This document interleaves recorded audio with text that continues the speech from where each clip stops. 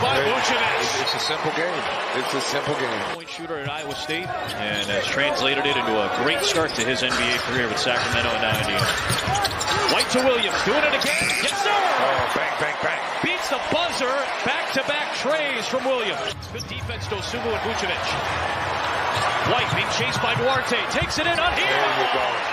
No shot blocker back to that time. Levine. Derek Jones Jr. appearing in a game for the first time in a few. Turns right into McConnell, who is trying to draw the charge. This can go 2 for 1 at the end of this third quarter. Levine drives it all the way. Oh, what the heck? This Jackson front. Woo! DeRozan to Dosunmu. Oh, what a high floater by Dosunmu. Nice move by Io. Shot. He's 4-9. He's taking 2 threes, but he's got 7 free throws. Kobe White with the blow by, and it just hung on to fall down. Nice. Bulls seemingly can't get closer than a couple possessions. White to Williams. Quick pass and finish. The Carolina boys.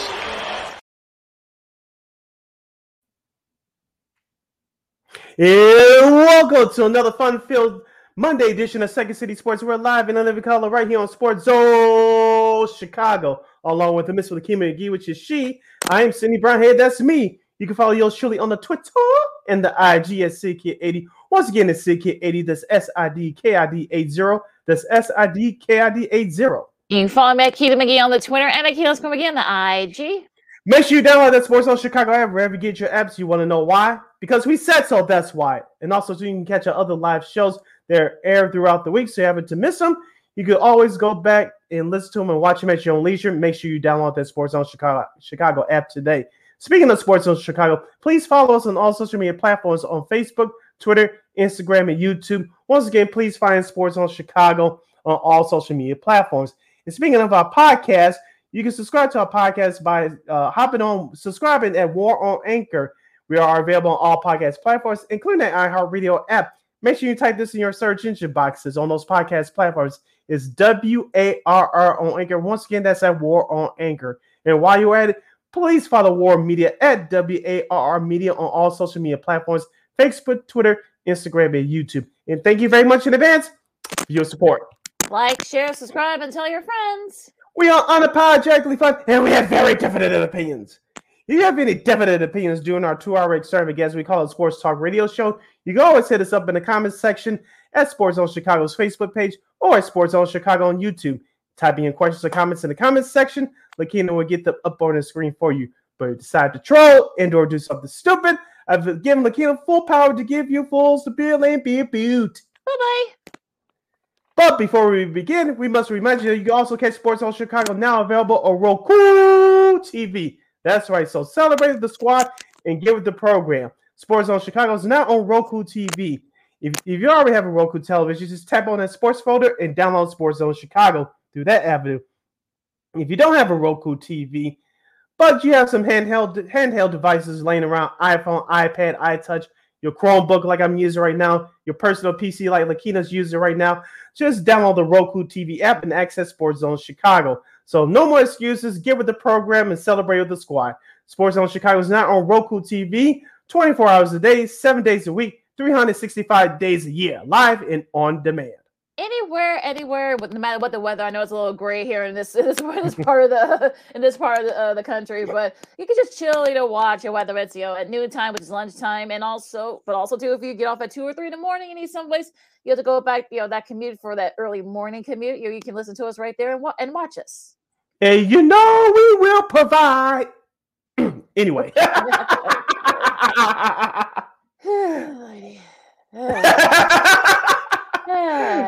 All right, let's get it started, Lakina. As we'll dive into the Chicago Bulls.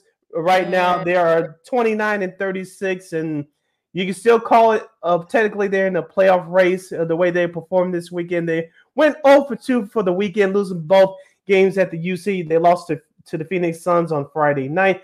They lost again to the Indiana Pacers yesterday, 125 to 122. Zach LaVine with 41 points.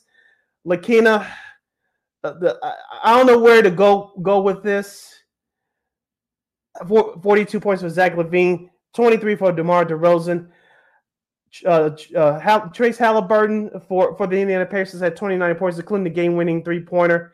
Lakina, I know we celebrated Patrick Beverley.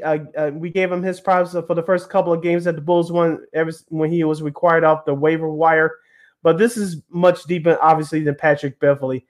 After looking at yesterday's game, I don't know where to go from here from the Bulls. We're not going to get into the whole tanking situation. I'm not going to go through that. I hate repeating myself. But where does this Bulls team go from here? And what are you looking forward to from now to the end of the season? Right now, it's just like this team is not playing together. Some players are going through the motions. I don't know what to do right now, Lakina. I'm doing a Jordan shrug for those listening back on the podcast.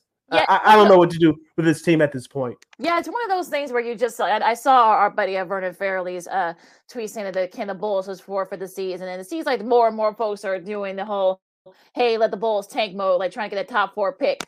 One, there's no guarantee that the Bulls, should they tank, I'm doing the air quotes here for those who's going to be listening to us on War Media, there's no guarantee that if they do tank, there's no guarantee they're going to get that top 4 pick. So I know, people want to do the whole, like, well, hey, let's tank for the top 4 or whatever, but what, no, this team's not bad enough to tank. I'm sorry, that's just not, that's not in their nature. I mean, Zach LaVine had 42 points, which was a season high for him. DeRozan had 23. Vooch had 12 and 9 boards. Yes, the Pacers, shot 20 more times than the Bulls. The Bulls actually shot better from 3 than them. The Pacers made the big shots late. I mean, the Halliburton, Tyrese Halliburton, who I was a big fan of when he was at Iowa State. He was all Big 12. Look. I mean, Pat Bev, defending the best he could from that 3-point shot that was a go-ahead shot that ended up winning the game for the Pacers. But also, 2 series prior to that, Halliburton, I don't want to say he pulled a LeBron and did the fake out, but Pat Bev supposedly bumped into him, and of course he had came back from a knee injury that he had suffered early in the season.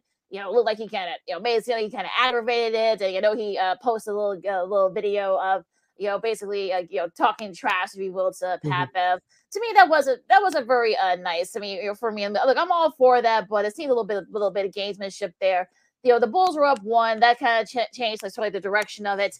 That 3-point, they still had a shot to tie into force overtime, but Zach was double teamed, and DeMar was like on the other side in the corner, and of course they only had about 2.8 left, so Vooch had to and they had another timeout too, so they could have just called a timeout and try to set something up for to maybe get DeRozan the ball. But look, if it is what it is with this team, I mean, look, like I said before, we'll get to the rest of the East in a second, because I think that there's going to be kind of like a log jam. They're still right there. They're not eliminated yet. I'm not going to cheer from the tank. I know some people are, including some of our old good friends from CHGO, Matt Peckett, Dave Watson.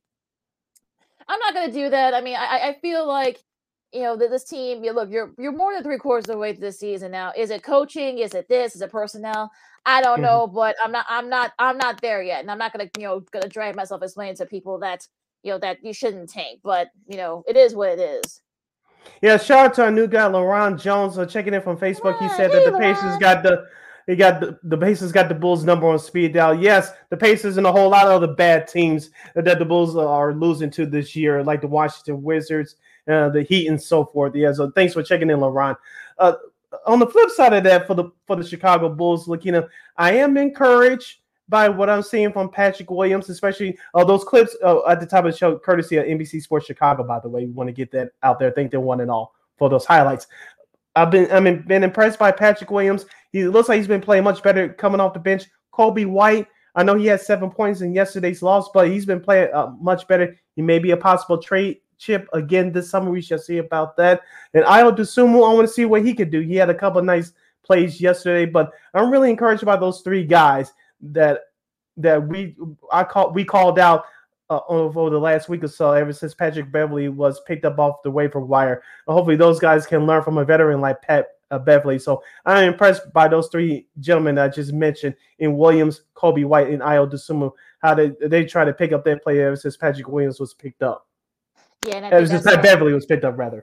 Yeah, I think that's always a good sign. If the one thing that Pat Bev has done is that he has been kind of a mentor for those young guys. So for me, I think that's kind of been the thing. I mean, yeah, he's done some silly things, but you know what? I mean, he's basically coming in what you expect. So like, I don't know if shooting is a problem or whatever, but it's just like I kind of feel like though this is sort of like the thing. Like I don't want to spend too much time talking about the Bulls because I know there are better NBA teams and games to talk about. But yeah, I think look, it is what it is with the Bulls right now. I mean, I don't know what else I can say at this point.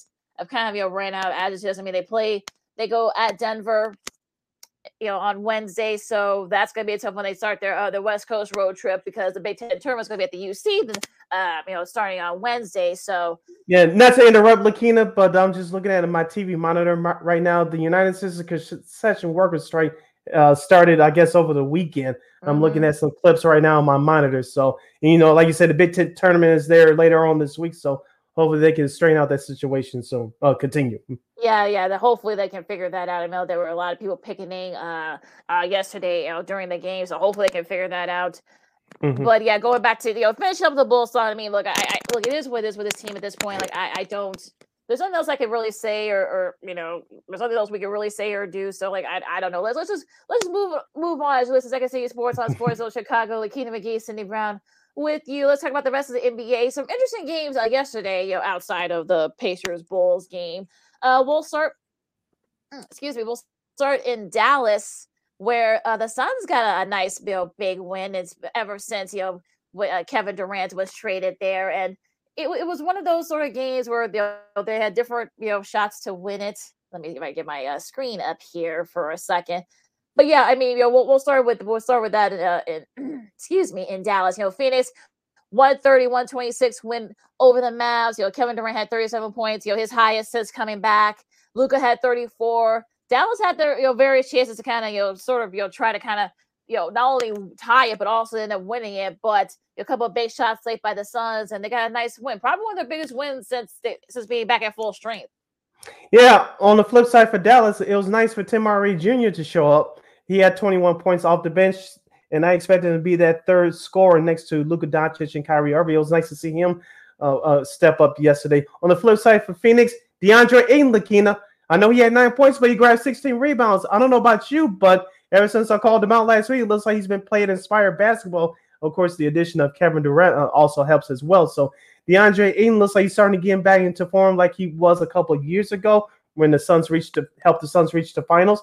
So let's see if DeAndre Ayton can continue to build up his confidence, build up their resume as we head into the playoffs. The Phoenix Suns, like you said, executed down the stretch, unlike the Dallas Mavericks yesterday. And did you see Luka and don't forget Devin Booker had a big game as well. Devin Booker and Doncic got into it verbally yesterday. I don't know if they were half kidding or half serious, but they had to be separated for a couple minutes, and I think it was left at that. Yeah, Booker had 36 points. It's actually the third pair. He and Durant are the third pair of Suns teammates to have at least 35 points and shoot 60% from the field in the same game. Sean Marion and Amari Stoudemire, who did 05, and also to against San Antonio, and also to Kevin Johnson, Dan Marley, all the way back in 1993 when they did that against the Clippers. Yeah, I don't know if that. I mean, who knows if that was if they were being playful, if they were just being playful with one another, or just joining each other, but.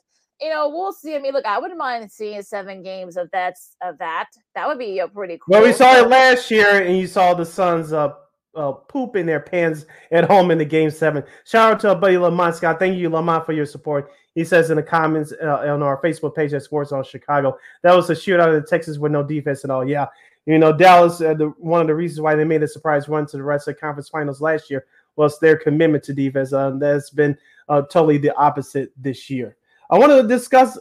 We had to go to the break, Lakina, but when we return, we'll discuss the rest of the games from over the weekend. I want to get into the New York Knicks contest last night. That was a classic one that ended up in double overtime. And there was a game on Saturday I want to discuss with you, and we'll get into some college basketball as well. Yesterday, not so good news for our local teams, but abroad. Some things are starting to shape up as far as the NCAA tournament is concerned, as the big conference tournaments will start later this week. We'll have that and a whole lot more as you're listening to the Monday edition of Second City Sports. I'm Sid. That's Lakina. It's Sports Zone Chicago. This year, my mom got me the perfect bag for back to school. These colorful binders help me stay organized. These headphones are just what I need for studying. These new sneakers are just what I need for the new year. This jacket is a real must-have. My parents got me the skateboard I wanted. It's pretty cool. These scissors really come in handy in art class. These colored pencils, too. These new socks? They can be a real lifesaver.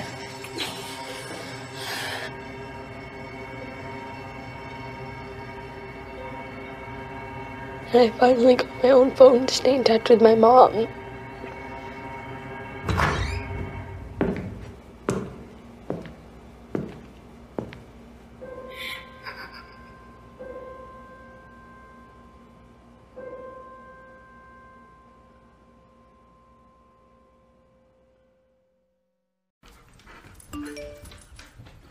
Trisha's having a sleepover tonight. Can I go? I wonder about Lucy's friends. What should I say? I know you're only 10, but one of these days a friend will offer you a drink. And alcohol at your age can lead to so many things. None of them good. So can I go to the sleepover? Lucy, I want you to promise me I something. finished my homework. Bigger promise. If there's any drinking, I want you to say, "No thanks, not my thing." Mom. I promise you, your real friends won't care. Deal? Sure. Really? I promise, Mom. They really do hear you. Did you pack your toothbrush?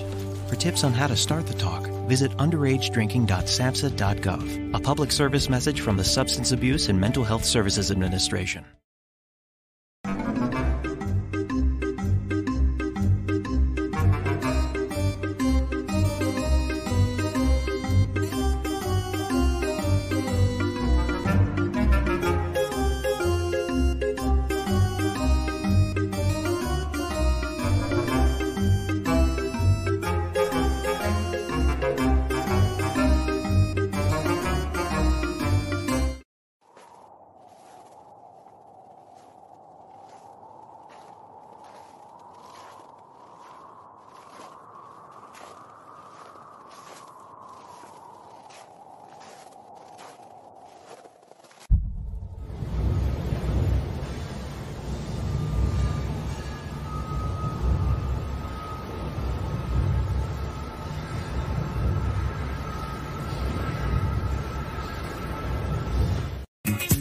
Hey, this is Dr. J, and I listen to Sean and Maya in the morning.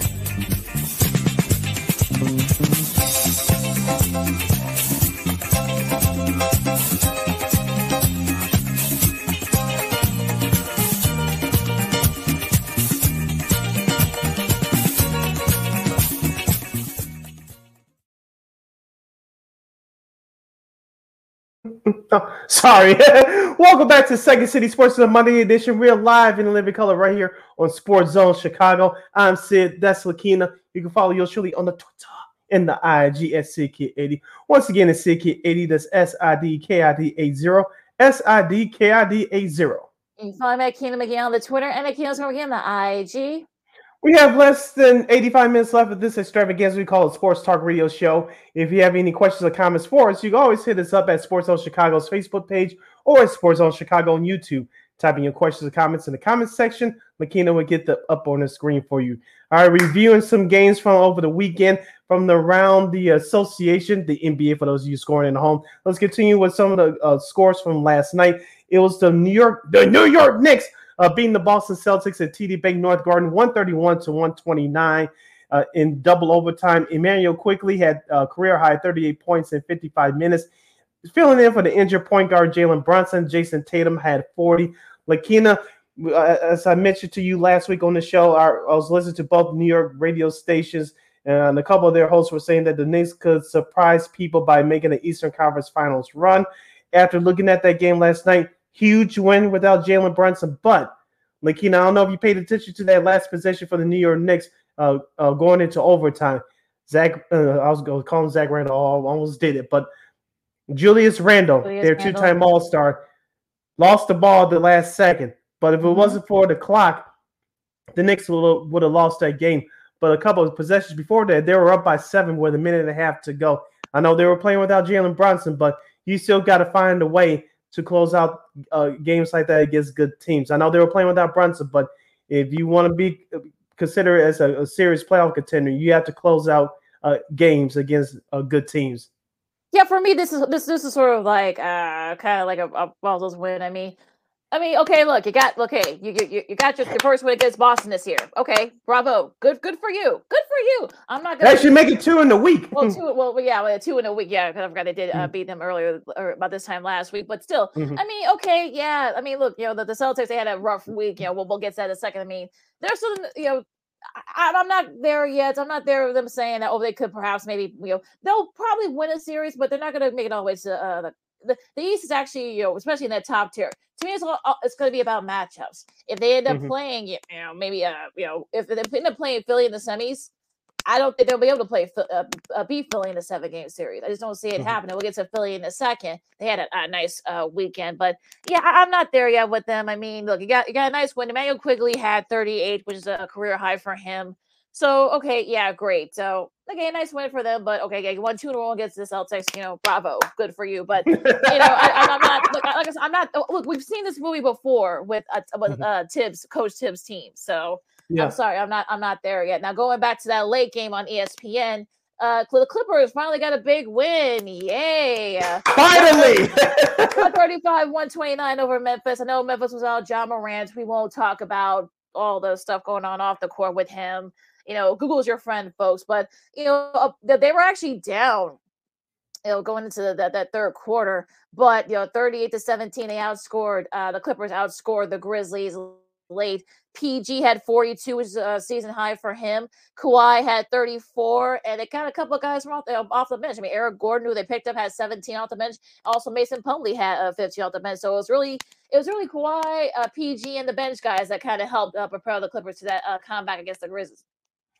Yes, we said the Memphis Grizzlies. If you're surprised by the way they played last night, if you've been watching that team over the last 2 or 3 years, I don't know what to tell you. It's not a surprise to us, referring to myself and Lakina.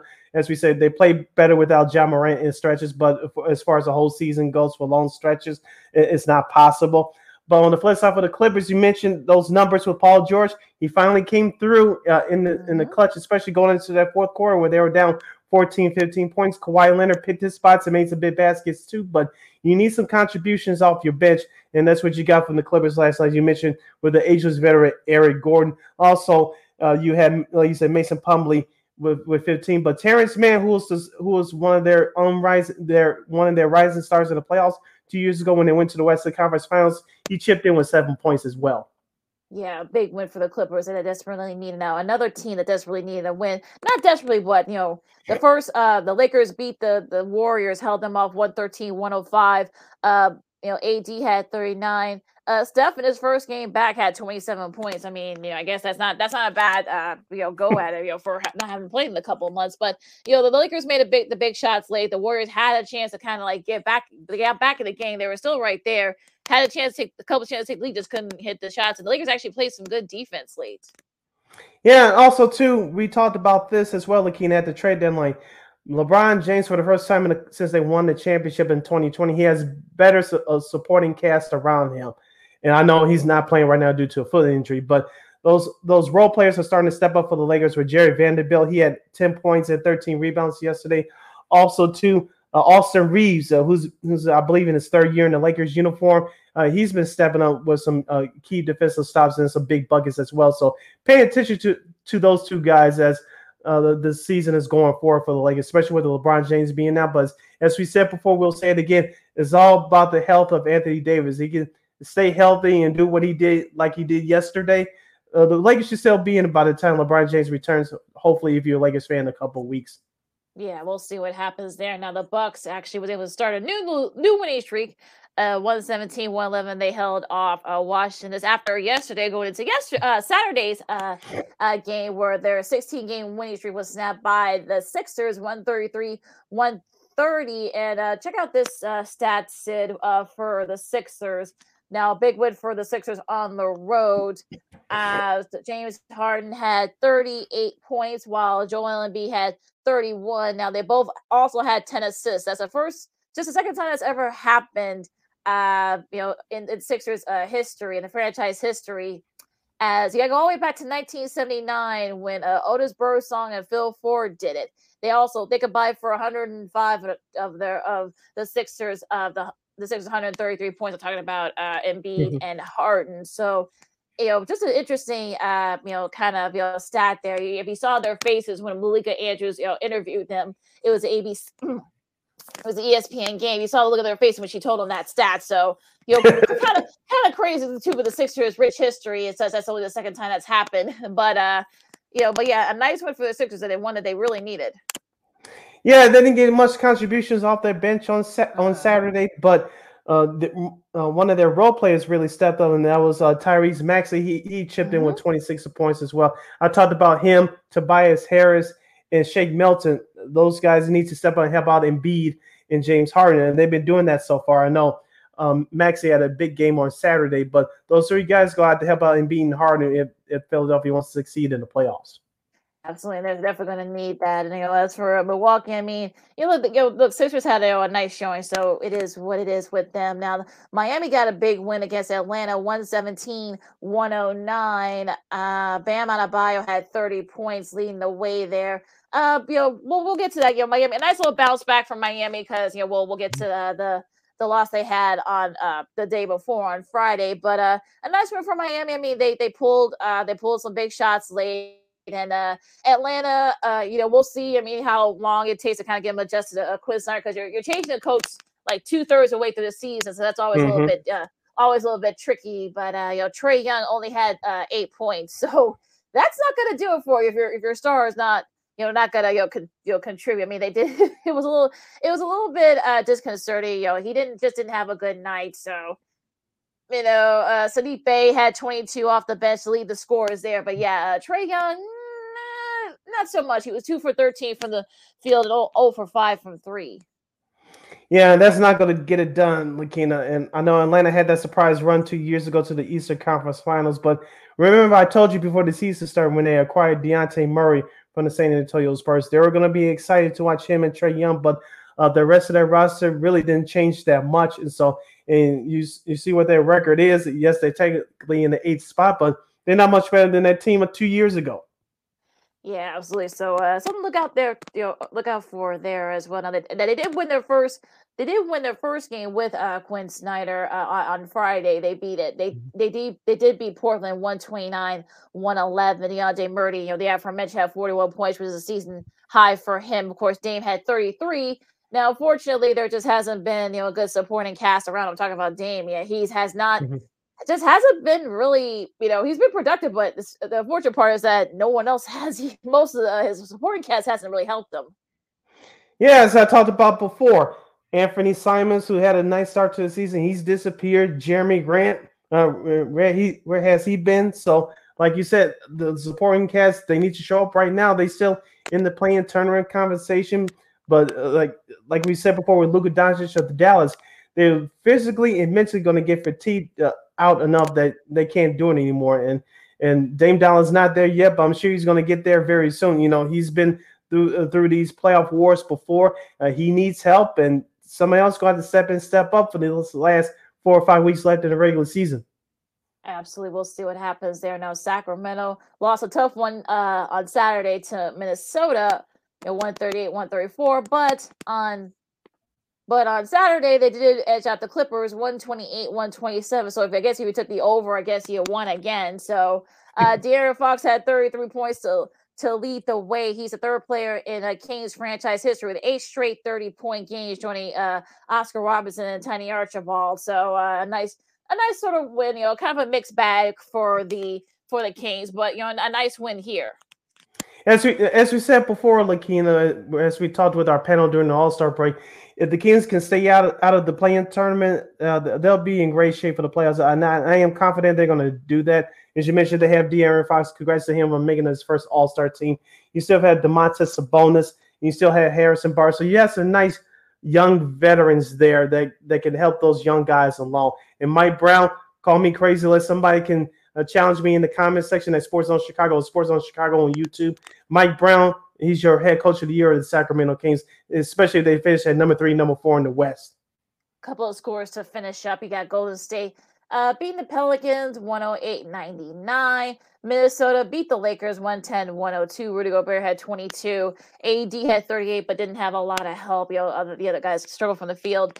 And the Knicks had a nice weekend. 122-120 win over Miami thanks to a three-pointer at the buzzer from one Mr. Julius Randle. Yep, the Knicks almost lost that one. Remember what I said a few minutes ago at the top of the segment? You need to close out against good teams. They did that on Friday. Miami didn't know what to do, especially on that last play. Julius Randle got lucky because he almost had that ball stripped from him again. Yes, he did. So he got himself and he made the shot. Yeah, Butler was right there near him. So I don't know. Also, too, this Denver scored. Denver beat Memphis 113-97. Of course, Jokic had another triple-double. That's his 10th straight at home. Extending the longest home triple-double streak in NBA history. Yes, not even Russell Westbrook had that. So just amazing what he has done here. And of course, with Phoenix beating the Bulls, KD passed the Big O, Oscar Robertson, for 13th on NBA's all-time scoring list. In his 21st season, Jesus Christ, he's already passed Alex English, Vince Carter, KG, John Havlicek, Paul Pierce, Tim Duncan, the Big O, and one Dominique Wilkins in that span. So that's I don't know if he'll catch up with LeBron, since LeBron's still active as well. Yeah, he's hurt right now, but just amazing what KD's accomplished. Yeah, congratulations to him, and you're in a heck of a list, as an elusive list. Okay, so this week's games, tonight, Monday, Boston and Cleveland at 6:00. That should be a fun one. The Sixers and the Pacers, of course, Bulls gonna be cheering real hard for the Sixers. Come on, Embiid. That's also at 6:00, and Portland continues their East Coast road trip at Detroit, also at 6. Finishing up tonight's schedule, Monday we have the Hawks and the Heat again at 6:30. That's your NBA TV game of the night. That's the first of the NBA TV Monday night doubleheader. At 8:00 we'll have Toronto at Denver, and then at 9:00 the second half of that NBA TV Monday night doubleheader features the New Orleans Pelicans at the Sacramento Kings. That should be a fun one. Yeah, it should be a whole lot of fun. Now maybe we'll get a first round series with that. Who knows? We'll see. But the Pelicans got to do their job. You could. Going into tomorrow's, Tuesday's action, Milwaukee and Orlando at 6:00. Paolo Banchero against Giannis. That should be an interesting one. Orlando's supposed to be tanking, but they're not cooperating. No, they're not. Yeah, no, they're having. Banchero and the gang have other ideas. Washington and Detroit, 6:00. Charlotte and the Knicks. I mean, you got. LaMelo is out for a while. That's really a shame. It really is. A non-contact injury too. Yeah, that's even more brutal. A fracture in his ankle. Philadelphia and Minnesota. That should be an interesting one at 6:30. That's the TNT Tuesday night doubleheader. All right, finishing up the Tuesday schedule, the Nets will visit Houston to take on the Rockets at 7:00. The Warriors will pay a visit to OKC as the Warriors take on the Thunder. Also at 7:30 tomorrow, we'll have Utah at Dallas. That should be a fun one. Too bad that game wasn't on TNT. But that's a whole nother issue. But the second half of that TNT Tuesday night doubleheader will feature Memphis, maybe the possible return of Ja Morant. We shall see. But they'll face the LeBron James-less Los Angeles Lakers. Interesting. Could be a lot of storylines in that game, whether or not Ja Morant plays. So that should be interesting. On Wednesday, you got Atlanta and Washington at 6. You got Portland continuing their East Coast trip at Boston at 6:30. Cleveland and Miami. That should be a fun one at 6:30, and the first game, the ESPN Wednesday night doubleheader, Dallas and New Orleans. That should be a fun one. Luka and Kyrie versus the young scrappy Pelican squad. I'm sure they probably were hoping that they could have flexed that game out with no Zion, but at 6:30 should be a good one nonetheless at 6:30 on ESPN. All right, continuing with the Wednesday night schedule as follows. At 8:00 we'll have Oklahoma City at Phoenix to take on the Suns. The Chicago Bulls, as Lakina mentioned at the top of the show, they'll travel to Denver to take on the Nuggets. That's at 8:00. And to wrap up the Wednesday night schedule, the second half of the ESPN doubleheader, the Toronto Raptors visit Los Angeles to take on the Clippers. All right, and on Thursday, you got Charlotte and Detroit, two teams that are supposed to be tanking. Houston and Indiana at 6:00. Rockets fans, let's go. Utah and Orlando at 6:00 as well. Yep, and the TNT Thursday doubleheader looks like this. The Warriors will face the Grizzlies at 6:30. And the New York Knicks will visit Sacramento to take on the Kings at 9 o'clock. That's your TNT Thursday night doubleheader.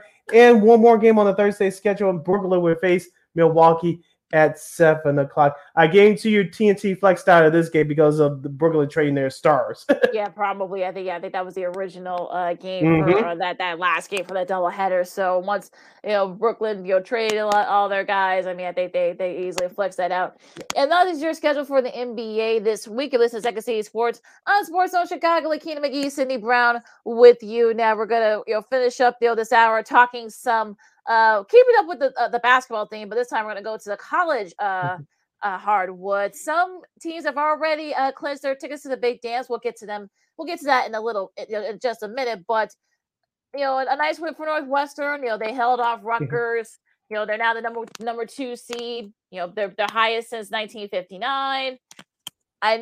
I still say they need to win at least one game in the Big Ten tournament to ensure that they're in. They've lost 3 in a row. That's not a good look, especially if you're trying to impress the committee with the bubble team. So, but still, a nice showing nonetheless. Yeah, shout out to head coach Chris Collins and the rest of his players and the rest of that staff. They won 12 games in the Big Ten Conference this year, the most ever in school history. Of course, the most since they went into the tournament. I believe it was in 2017 or 18. I think it was 17 when they lost to Gonzaga. So congratulations to them.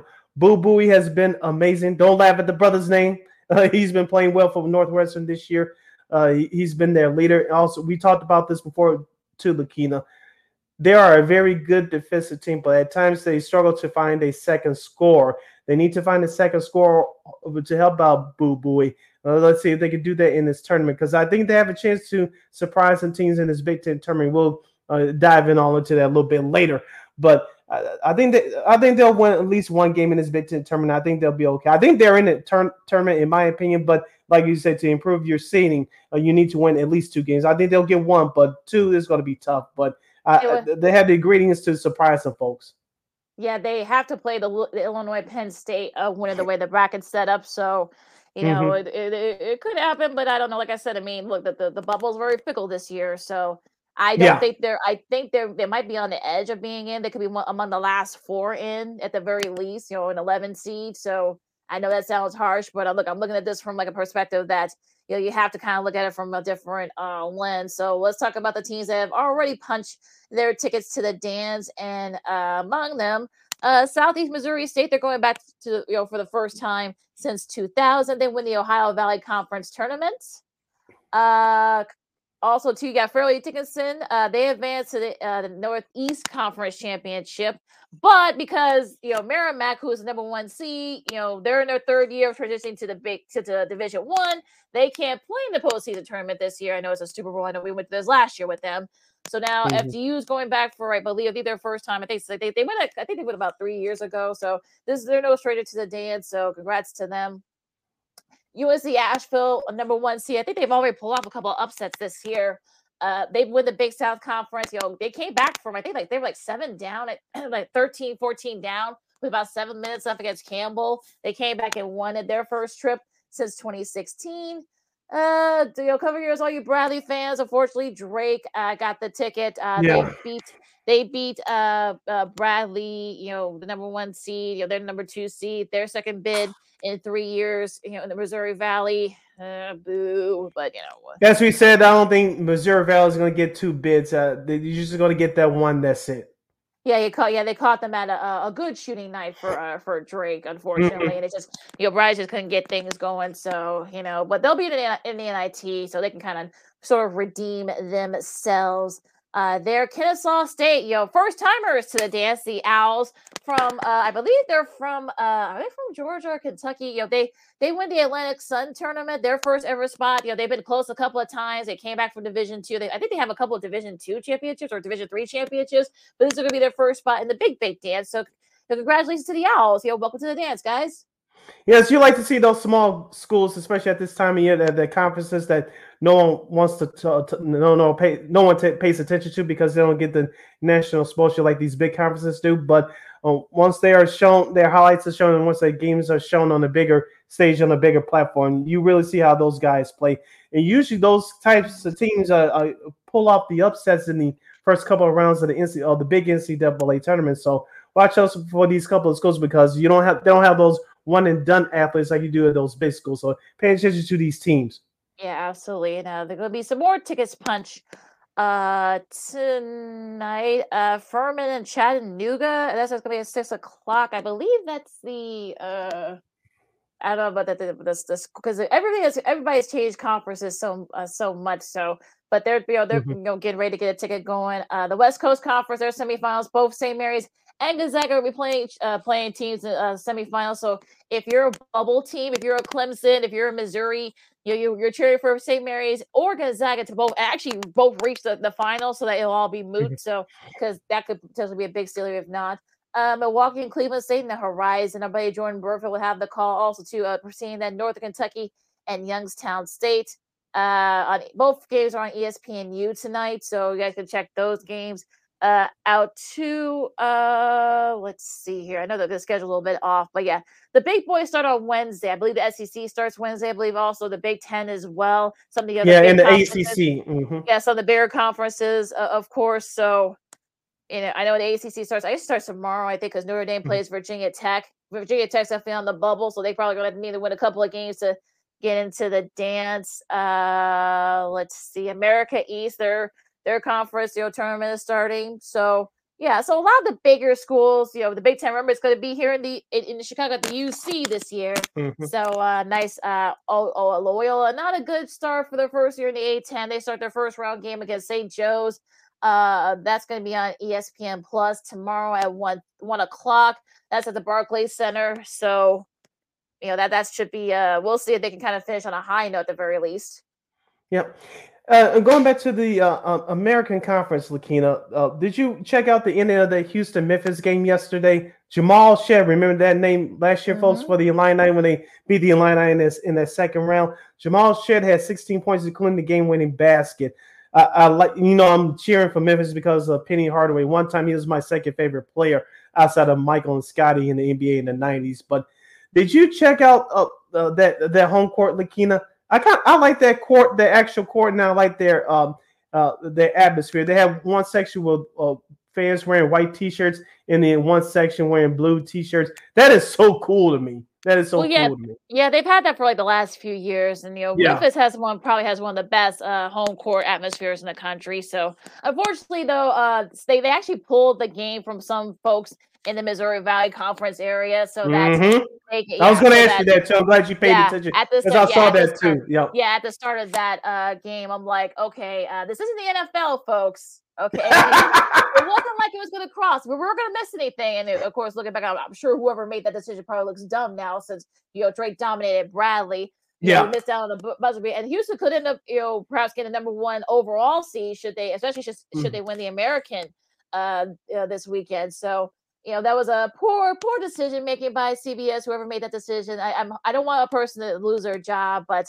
not a smart decision by that person. So And I'm going to put the pressure on Penny Hardaway just like you putting the pressure on Northwestern, Lakina. I think Memphis is in. We talked about this last week. I think Memphis is in the tournament, but they got to reach at least the conference tournament final like they did a year ago when they lost to Houston to improve their resume. I think they have to do that again. Yeah, that's what happened last year. So it's probably the same story here. Our buddy Cassie Carlson, who covered this team in Memphis. She was there for a few years before. Of course, she's now here at Fox Chicago, but.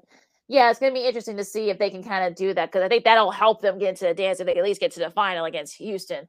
Assuming. So you got the Pac-12 going to be starting in Las Vegas, on Wednesday.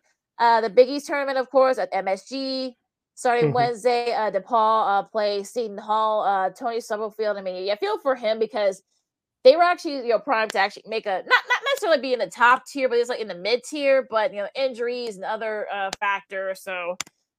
Tough season for DePaul. Of course, if your team like OK State or NC State, you need to, and also North Carolina too. I mean, North Carolina lost to Duke and got swept. I think like the second straight year. They got no, I don't think it was the second straight year, but they're in danger of becoming the first preseason AP #1 to lose 12 in a row. 12 games in the season, and they actually broke a tie with a 2013-2014 Kentucky squad, which lost its 11th game of the season in the national title game.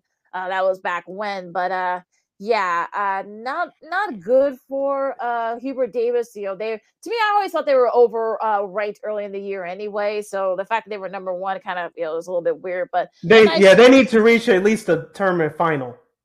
Yeah, also they need to. It's a must. Yeah, the defense there too. They held the Tar Heels. I'm talking about Duke. They held Tar Heels 160 points for both regular season games for just the second time ever in last 50 seasons.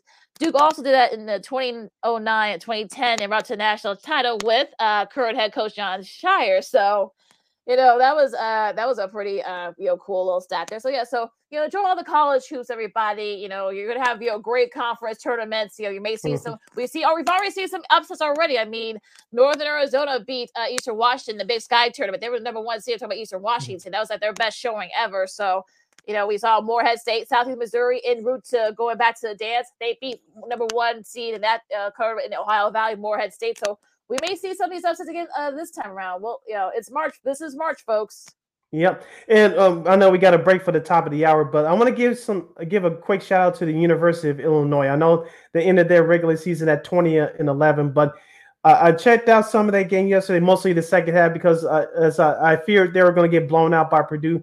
They did in the first half, but they definitely showed some fight in that second half. And did you check out that block by Terrence Shannon late in that second half? Yeah, I saw that. I think he blocked Eddie, right? Mm-hmm. Tyler Eddie. So yeah, I'm sure poor Eddie's gonna have sleepless nights over that one. But a nice little fight from Illinois. They came up short again. They played Penn State. If they had won that game, they probably would have gotten that double bye in that fourth seed. But now they got to play Penn State on Wednesday, so going to be interesting to see what happens with them. But I think they're revenge on their minds for Illinois because they lost to Penn State a couple weeks ago. Yeah, so it'll be interesting. Like I said, a lot, but also Penn State's on the bubble as well. So there's a lot of State on that game on Wednesday at the UC. So I'm sure there's going to be a lot of Illinois fans there, no doubt. But we got to take a really quick break. Like I said, enjoy all the college hoops. It's going to be college hoops galore for these next few days. Up until the selection Sunday, so enjoy all that. We'll get more in depth to something else as more teams are being punched on Friday. But we got to take a really quick break. Speaking of not sleeping, the NFL season never sleeps. Some big signings, some big cuts, and a reinstatement too. We just saw it across the wire there. So Lakita McGee, Sydney Brown, a lot to do on the Sid has another list for hour 2, and also old school TV Monday. Gonna be interesting to see what show Sid comes up with today. So a lot to do here. Hour number 2, Lakita McGee, Sydney Brown, Second City Sports on Sports in Chicago, talking NFL coming up right after this. No, I don't know. I'm scared.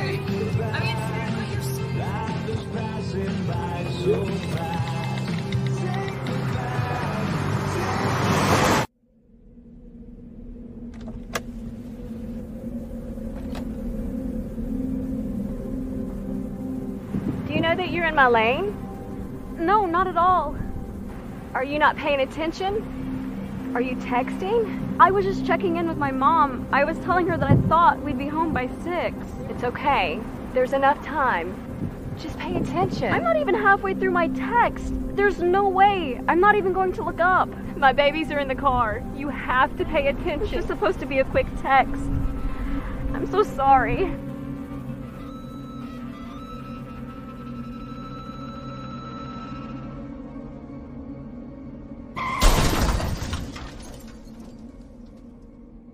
Hi, I'm Tom Brady, the director of DODEA. September is National Suicide Prevention and Awareness Month. The simple act of reaching out and caring for those in our communities is something we all can do. Just being there for someone you care about can be a tremendous first step in getting them access to confidential resources and support that they need. It only takes one person and one small act and 1 minute to make a difference. Let's make a difference.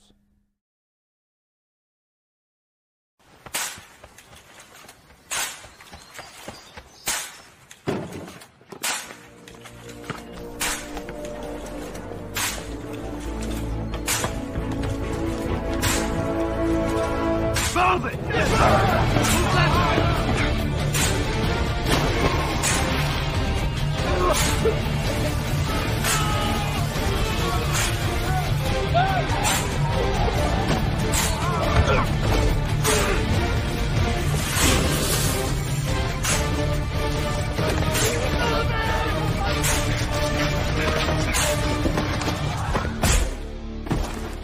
Many will hear the calling. Few will earn the title. United States Marine.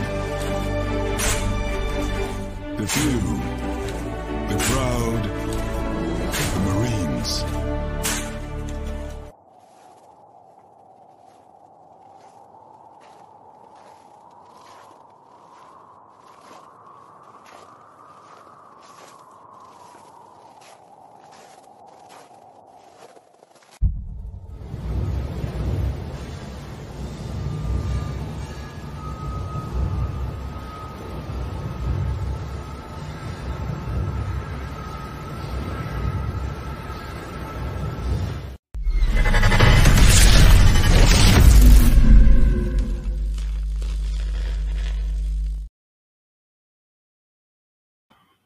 Welcome back to hour number 2 of Second City Sports, the Monday edition. We're live in the living color right here on Sports Zone Chicago. I'm Sid, that's Lakina. You can follow yours truly on the Twitter and the IG at SidKid80. Once again, that's SidKid80. That's SIDKID80. SIDKID80. You can follow me at Keita McGee on the Twitter and Akila's going to be on the IG.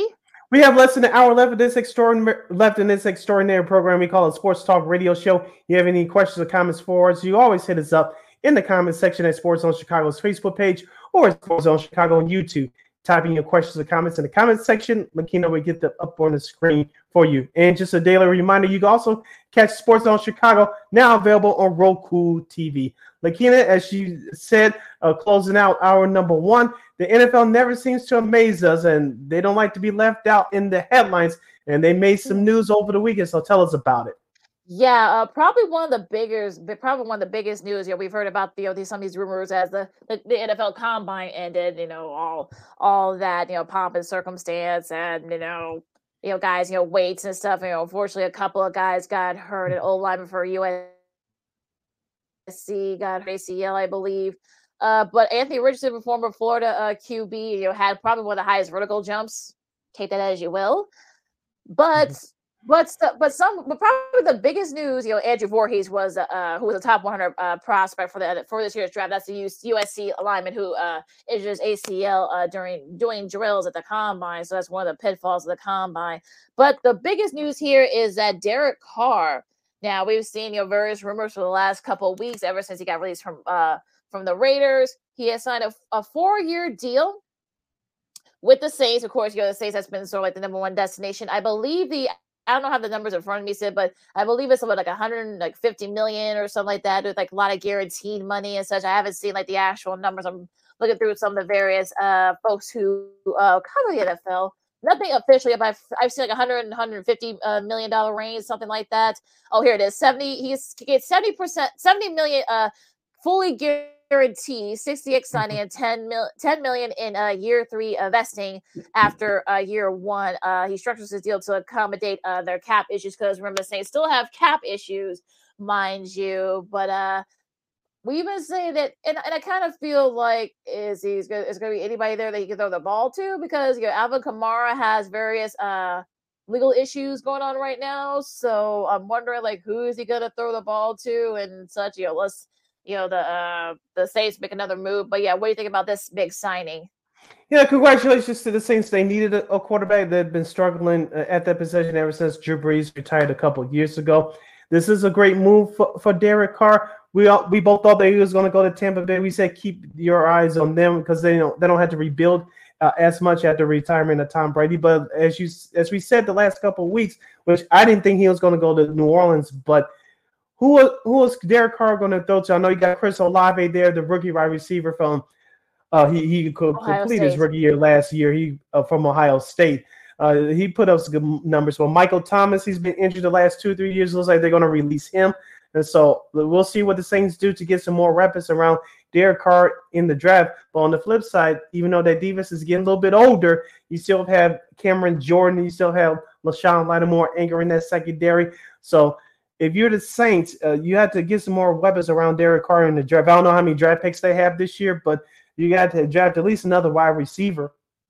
Yeah, that's going to be the thing, especially if Kamara's not going to, for a reason, not going to be able to play or be suspended or whatever. So that's probably one thing that that they have to figure it out. So I'm sure they'll probably draft a receiver. Maybe not in the first round, but probably maybe in the later round. So we'll see. But this leaves James Winston. He'll probably be a cap casualty. He's owed about $4.5 million for next year. So it would take $11.2 million in dead money. So if they release him, talking about Jameis Winston after June 1st, they would save in about $13 million, but no savings until then. So they may wait until after June 1st because that's when like all the the weird numbers and such. But it looks like Jameis Winston will be finding a new team. Yeah, shout out to our guy Lamont Scott once again on Facebook. He says Derek Carr will help the Saints. He's back with Dennis Allen. That's right, because Dennis Allen was in the coaching staff back when it was the Oakland Raiders. So good comment by our buddy Lamont Scott. So Lakina, I want to ask you this. I was listening to WFAN out of NYC this morning, and one of the hosts was talking about how they missed out on Derek Carr because you remember he met with the Jets first about a couple of weeks ago. Now, some fans want Jimmy Garoppolo. Do you really want to make that move if you're the Jets? You still need a quarterback. We don't know if Mike White is going to come back, and Robert Saleh will be entering year 3 next year. You know as well as I do, Lakina, if you're an NFL head coach, you haven't won your first 2 years. Year 3, if you don't win, you'll be out of a job, and you definitely do not want to turn over this roster to Zach Wilson's hands. Yeah, and also, too, the Raiders may want to take a crack at Jimmy G as well. So there's no guarantee he's going to go to the Jets. Our buddy Twan Staley, who does, of course, we had him on a few months back talking about the Jets. Perhaps maybe him having a quarterback, but like I said, there's no guarantee. And I mean, look, could he fit? I don't know. Could he fit that offense? Maybe, but I kind of feel like at this point that there's just this this weird like kind of shift here. So Mike White, if you bring him back, there's no guarantee he's going to be the Mike White we saw last year. So. It's going to be very interesting to see if what direction that especially if they don't get Jimmy G. Now I know people want to wait on Aaron Rodgers. Oh goody, but I don't see him going to the Jets at this point. That's not happening. Yeah, that's not happening. So I'm kind of like bullish on that. I think he still goes back to the Packers. I know some people have said that he's not, but where else is going to go unless he retires? But yeah, going back to Jimmy G, I think Jimmy G is one of those guys that you want to go to a place where you want to content. You're getting up there. You're getting older now, so I think you want to. I mean, the Jets are kind of right there, but I don't think they're there yet. So I don't know. Would you go to the Jets? Maybe. Well, yeah, maybe. Like you still have Garrett Wilson, who had a breakout season as a rookie wide receiver. Breece Hall, before he got hurt at Denver at the midway point last year, he was having a breakout season as your star rookie running back. So they have pieces on offense. And of course, you have Sauce Gardner heading up the secondary for the Jets, and the Jets defense actually improved last year. But offensively, unless they have a above average quarterback, you're right there. You're right there. So the Jets, I don't think they're that far. They just got to have an above average quarterback to give them the ball. Now, this scenario I heard on that same radio station this morning, Lakina. You know that the New York Football Giants and Daniel Jones are trying to negotiate a contract right now. Daniel Jones is asking between $40 and $45 million a year. He switched agencies, and that's the report that has been out there for the last week or so. The Giants may slap a franchise tag on him. Well, I think that deadline, I believe, is tomorrow. Yep. I'm not sure if you can let me know about that. It is tomorrow? I believe it is. I'll double check, Okay. but I think it is tomorrow. But imagine Daniel Jones, who had a nice season last year. The Giants went back to the playoffs for the first time in several seasons. If the Giants and Daniel Jones cannot come to an agreement and the Giants don't slap the franchise tag on Mr. Jones, could you see him in the Jets uniform? Because remember, the Giants still have cap problems. Yeah, and I think that's going to be a big problem for them to not resign Daniel Jones, especially for the big number that I'm sure his people want now. Yeah. It is March 7th, prior to the 4 o'clock Eastern time, New York time. The deadline for clubs to designate franchise tags and transition tags, also to workouts and such, draft eligibility. And what else? So it's right about that time. So if they're not going to tag him, that's going to be the interesting part. If you tag him, then you're probably going to have to deal with a whole lot of problems and such. So I don't know. Would you want to tag? Do you want to get tagged if you're Jones? I mean, you probably are not going to get that money, at least not yet, because like you said, I mean they still have cap issues to talk about the Giants. So could you go to the Jets perhaps, or demand a trade to the Jets? Maybe, but I think at this point you're kind of wondering. You're kind of sort of in a rock and a hard place if you're either the Giants or Daniel Jones. Yeah, because here's the thing, and I'm all for players getting as much money as they can, especially in the NFL, because we all know that all their entire contracts are not guaranteed. I think only 30 to 35% of their contract is guaranteed, and so they try to get as much money as they can. But Daniel Jones had a nice year last year. The head coach of my brain is messing me up this morning, but he brought in the playbook from Buffalo last year. Brian Daboll, thank you. Brian Daboll brought in the playbook from Buffalo last year. Of course, he was the offensive coordinator before then, helping out Josh Allen, and it worked for Daniel Jones. And let's be honest too, the Giants took advantage of a bad schedule, especially in that first half last year. And they had a surprising victory against the Packers in London, which turned out to be the difference in them making the playoffs and the Packers not. So if you're the Giants, a couple of things. Is Daniel Jones really worth that money, between $40 $45 million? Because here's the thing. He's really had one good, outstanding season. And I'm not going to give him a long-term deal based on one season. I want to see it again. And number two, if you just look at over the entirety of the team, of the Giants, are they better than the Dallas Cowboys, whether they release Ezekiel Elliott or not? Are they better than the Cowboys right now? No. Are they better than Philadelphia, who made the Super Bowl last year? No. Are they better than the Washington Commanders? I think on paper, because Washington currently doesn't have a quarterback, and of course the Giants made the playoff last year. But I don't think they're much better than the Commanders. Yeah, and I think they just released Carson Wentz. They're making big cap room for them. So yeah, at this point, like I'm kind of wondering if you're the Giants, do you want to try to perhaps maybe make sure you can pay Daniel Jones some money, or at least tag him and see you can give yourself some time to get a contract extension. So I think that's another thing that the Giants are going to have to think about now. Going into keeping up with the theme here, Lamar Jackson, apparently, this is according to Tom Pelissero from NFL Network, I guess, the two sides seem to still be far apart, so they could, tag him, and we now know that maybe Lamar's probably not a big fan of that. So that's going to be kind of thing to look out for if the two sides can't decide on an agreement. I know that Lamar does not have an agent. I think his mother's his representation. You know how crazy that can get. But besides the point, if you're Lamar, are you really seeking out a trade right now? Because if he is, there's a few teams that can offer they can use his services. But will those teams that he wants to go to, should he seek out a trade, will they have enough capital to bring back to Baltimore, i.e. the Jets? Yeah, if you're Baltimore too, do you really want to trade? I mean, you're still kind of right there, and you're only maybe a couple of players away from perhaps maybe competing for in the AFC again.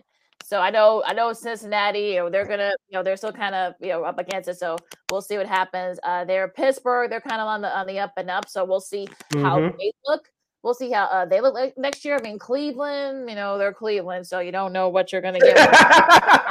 No, but seriously, it's gonna be interesting to see how far this goes. I mean, the fact that they've been doing this for over a year and they still haven't decided on the agreement. So I don't look. I'm all for guys, being paid, but at the same time, you need to be more reasonable in what you want. And I'm sure Baltimore probably realized how valuable Lamar Jackson is. They saw what happened in that playoff game, those last 2 games without him. So that's going to be interesting there. We'll see if he and GM Ed DaCosta can figure out something. So we'll see what happens. Yeah, because it all comes to how much guaranteed money that Baltimore wants to give Lamar Jackson. Of course, you look at the landscape of those big-time contracts that these franchise quarterbacks have, like Aaron Rodgers and, of course, Kyler Murray. And, Arizona didn't want to give him that money in the beginning, but now that he's hurt, they gave him that money first, obviously. If you're Baltimore, of course, you don't want to have a devastating injury to Lamar if you do give him a lot of guaranteed money. So I understand it from their side, but if you're Lamar Jackson, hey, I'm one of the best quarterbacks in the league. If you can give me a couple more weapons, like you said, we're not far away. You saw what Cincinnati did last year, even though they almost a couple of big plays away from returning to the Super Bowl. We're right there. We can get a couple of guys. I know my contract's going to take up the majority of the cap, but if we can get a couple of serviceable guys on the cheap that are difference makers, I think we'll be okay. Definitely another thing to look out for. To be continued. There another big news that came across the pipe early this morning. The Rams have given Allen Robinson, of course, your former Bears receiver, didn't work out for him over the Rams. Very disappointing season for him. Permission to seek a trade. LA is willing to pay a portion of his $15.25 million guarantee money to facilitate it. He's only 29, so what do you should they decide to trade A-Rob? What do you think is the best? Where do you think is the best fit for him? That's a good question. I know not all of it was his fault last year. Of course, a big part of it was Matthew Stafford's injuries. That didn't help at all. And, of course, their backups didn't help at all. And a lack of a running game before Stafford went down didn't help at all either. So, Allen Robinson, I think, has a couple of options. Maybe Baltimore, maybe. But if you're the Rams, okay, you're trying to trade him, but what's his real value? You're not going to get it. You're not going to get a second, first or second. Definitely not a first, but you're definitely not going to get a second or a third round pick. Maybe a fourth round pick and downward afterwards. Maybe. Yeah, I think that's going to be the key here for him is that are you going to be able to find somebody that has that kind of capital and such? So I'm interested to see like what do you think will be sort of like the case here because I think that I'm sure he wants to go to a contender. I mean, who will have the sort of like the capital? So you're not gonna get a first round pick for A-Rob. That's not happening. So if you're gonna get maybe a couple of second rounders, a high second rounder, maybe in this year's draft, maybe find somebody a little bit cheaper, maybe a wide receiver, on the cheap. Maybe that's something they can, the Rams could look at. But yeah, it's a tough situation because A-Rob, of course, played for the Bears for many years, left, to perhaps maybe go to a contender, of course, unfortunate circumstances and injuries and such. So we'll see. I mean, look, I think he'll still be productive depending on where he goes. But yeah, I think we'll just see where does he go. I think that's going to be the number one question. And don't forget the Rams are in salary cap hell. They're trying to trade Jalen Ramsey right now, which I believe they should. Let me just see what the Rams do. Rams will be very busy during this offseason, so we'll see what happens there. This is Second City Sports on Sports Zone Chicago. Lakina McGee, Cindy Brown with you as we're talking NFL. More NFL, actually, as the Vikings have released veteran all-pro linebacker Eric Kendricks, I should say. He was actually due to, I believe, make about like $9.5 million. So the Vikings save a little bit of money there. Of course, have Brian Flores, who is now the defensive coordinator there. And interesting note here that I think a 4-3. I think we all know that Flores does a 4-3 defense. We know Kendricks is a 3-4 guy. So even if they do decide to perhaps maybe restructure his deal, there's no guarantee he'll come back because that's not really his game. So a veteran linebacker is on the market. I'm going to ask you this, Lakina, and I'm going to ask our listeners and viewers out there on Sports Zone Chicago's Facebook page or Sports Zone Chicago YouTube. I know right now, let me repeat, right now, the Bears are not set up to win, but I think they can make it a big improvement next year. We'll see after Ryan Poles makes his draft picks. But do you take a chance on Eddie Kendricks?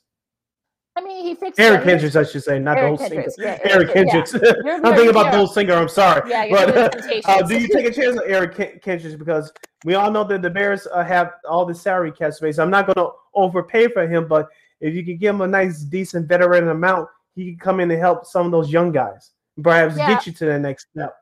Yeah, I mean, I think I think that might be, going to, if you're in Minnesota, I think that's probably the last thing you want is to go to have him, one of your top guys, your top veteran guys, go to your division rival. But and the Bears run a 3-4 defense. Yes, they do. So I think that's going to be like the really big key. He may not want to go far. Now, again, it's going to be about the money. What is he looking for? He's looking for maybe an $8 to $10 million range a year, maybe a 2-year deal. I don't think the Bears are there. I think he's like 28 or 29 now. So I think the Bears are still a couple of years away. So I don't know if you want to go to the Bears, you may not be able to win. So I think that'd be if you're the Bears, that'd be a good way to stick it to the Vikings, right? But I don't know. I mean, I'm trying to think of another scenario, another place where he would be a good fit that are contenders. Let's see here who do 3-4 defenses. I thought about maybe Buffalo, but they do a 4-3, so that's not gonna work for him. Let's see here. Maybe Baltimore if they got the money. Now they got to pay all that money to Lamar Jackson. If they structure it enough where it could be like a more of a front end thing where you get a lot of incentives if he does well. Baltimore might be a nice fit for Mr. That makes sense. Yeah. Yeah. Who else? I'm trying to think who else does a 3-4. They're contenders. Mind you. Let's see. Does Casey do a 3-4 if I'm not mistaken, or maybe it's a 4-3? I'm not sure, but this is live, folks. No, they do a 4-3, so that wouldn't be a good fit for him. Yeah, go ahead, Sia. Who do you think will be a good fit for Mr. Kendricks? I'm trying to think of, with all the borderline teams and the contending teams. I was going to say Dallas, but no, I don't see that. I was saying Detroit. I know he can stick it to the Vikings if I know Detroit's on the up and up, but I don't think they run a 3-4. So even though they do need help on the defensive front outside of Aiden Hutchinson. Maybe I'm trying to think. Maybe the Chargers. I know they got a whole new staff. So are they? Do they do a 3-4? Let's see here. Yeah, I mean the Chargers. That would be a good fit for him. Get to go to Los Angeles. I'm sure he's going to want to go someplace where there is a controlled environment, or if not, a warm weather. So after being in a contender as well, as you mentioned. Yeah. So the Chargers are kind of like right there. Over some silliness, unfortunately, they didn't win there. But yeah, they do a 3-4, I should say. So that could be a nice fit for Mr. Kendricks. So yeah, Joey Bosa and what's his face, Khalil Mack, who had a nice bounce back year last year. Ooh. Yeah, that'd be a nice fit for him. Like I said, a nice controlled environment. But yeah, so definitely, I think he'll have a selection of teams, that run 3-4 defenses. So it'll be interesting to see what how much will teams pay. Will the Bears be right there in the middle of it? I heard a couple of Bears folks earlier say that Kendrick will be a good fit for the Bears because of 3-4. But again, we'll see. Yeah, like I said, I think if the Bears, you sniff around at it. I'm not saying it's going to be your end all be all, but you should sniff around that situation. And if you're Kendrick, you trying to go to a contending team. What you witnessed last year with the Vikings, it was a good team, but the defense, as we said before last season, Lakina, that defense was in transition, and we're starting to see that now. If you catch, you definitely want to go to a team that's ready to win now. Now the franchise tags, this is I think tomorrow's the last day, for the franchise tag. Now the Dallas has tagged Tony Pollard. So, he's going to be off the market. Now, the Chiefs, the Rays Super Bowl champs, they've decided not to tag Orlando Brown. So, he might be, they're going to try to perhaps, do a long-term deal. But if they don't, he could be going into the market now, a solid left tackle, O-lineman. So, yeah, you can never have too many of those. So. Yeah, do you think he's on the Bears list? He should be. I think he, like I said, a solid. Been in a couple of Pro Bowls. Was one of the reasons why the Chiefs were able to pull off that comeback in the Super Bowl a few weeks ago. I could kind of see him, being that. Look, like I said, I think you can never have too many O-linemen. I think, like I said, Baltimore could use one. The Chargers could use the O-lineman. Buffalo could use an extra O-lineman, especially. So, there are a lot of teams, especially in the contender now. Look, you've tasted the Super Bowl. If you're Orlando Brown, you got two of these now. So, if you're him, I think you want to go somewhere where we can try to win another one. So, Philly, I think could they perhaps maybe, look, I don't think Jalen Hurts needs, someone that kind of protect his blind side. We know he's very mobile and can do that, but I think that'll be a nice fit for him too. So yeah, I think the Bears should definitely have Orlando Brown Jr. in the radar. Yeah, if he's not too out of the Bears' price range, the Bears should sniff around about his services. Any other? We'll see if other players get tagged. We know Lamar Jackson's gonna get the tag. I know a couple other players that might get tagged as well. Also too, this came across the rise about a half hour ago. Calvin Ridley, of course, who last played for the Falcons. He is, has been reinstated because of the gambling, gambling law suspension. So, but now he's back in the fold. So we'll see if any teams, take a chance on him this off season. I know we ran up against it for our bottom of the hour break, but Derrick Henry is now on the training bike for the Tennessee Titans. Looks like they're going to start over. Which teams do you see? Everybody. Releasing everybody, including Chicago? Because David Montgomery's a free agent, and you have Khalil Herbert, who's going to be here for the next year or two.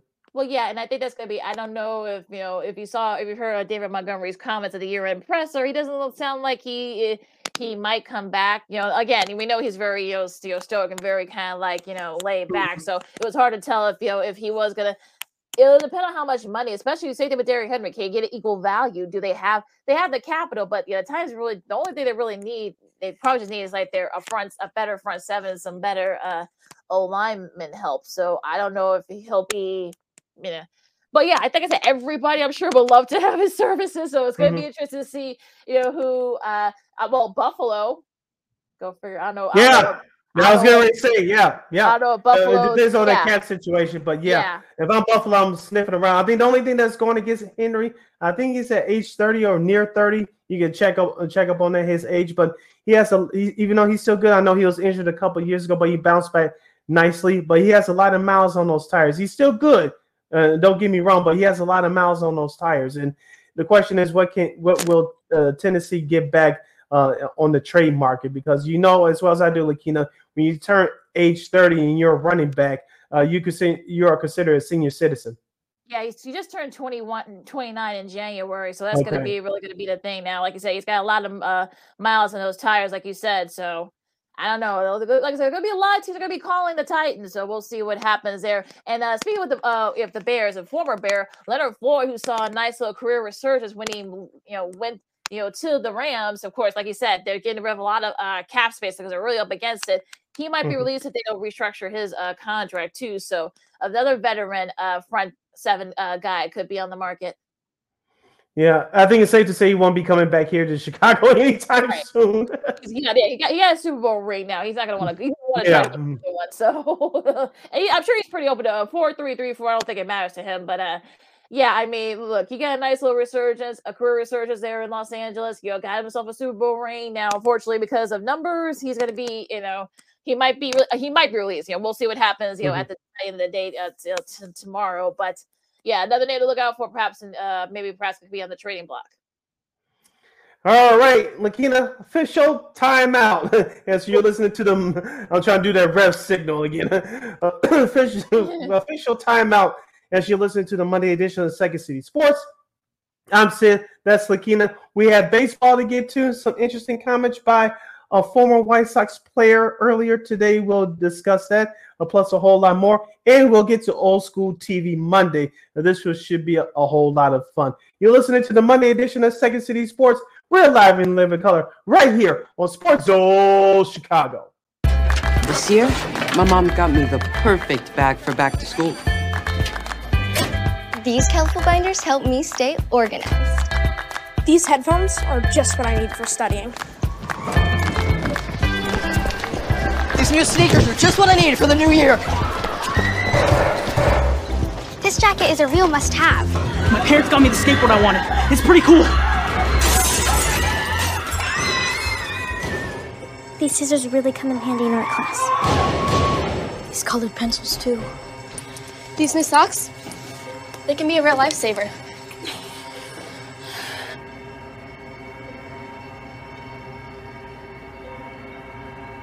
I finally got my own phone to stay in touch with my mom.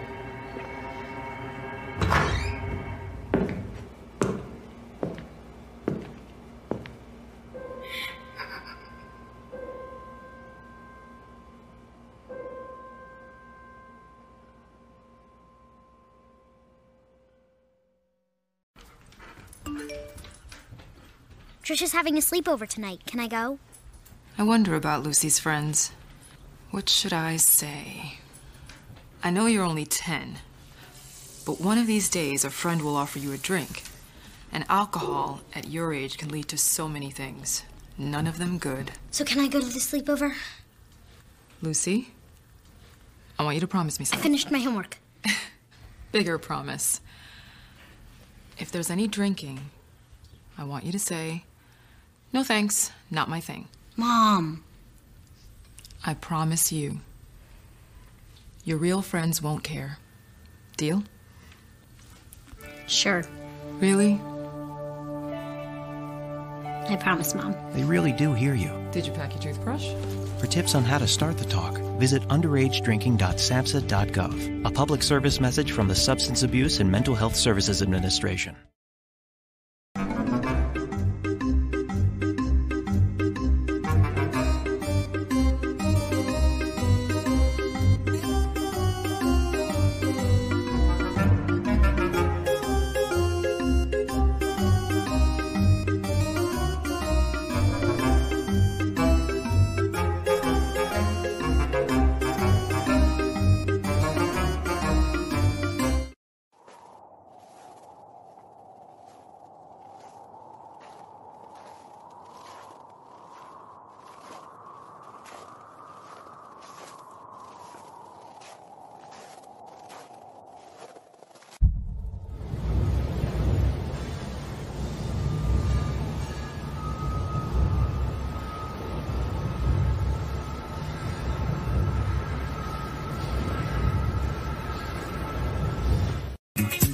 Hey, this is Dr. J, and I listen to Sean and Maya in the morning.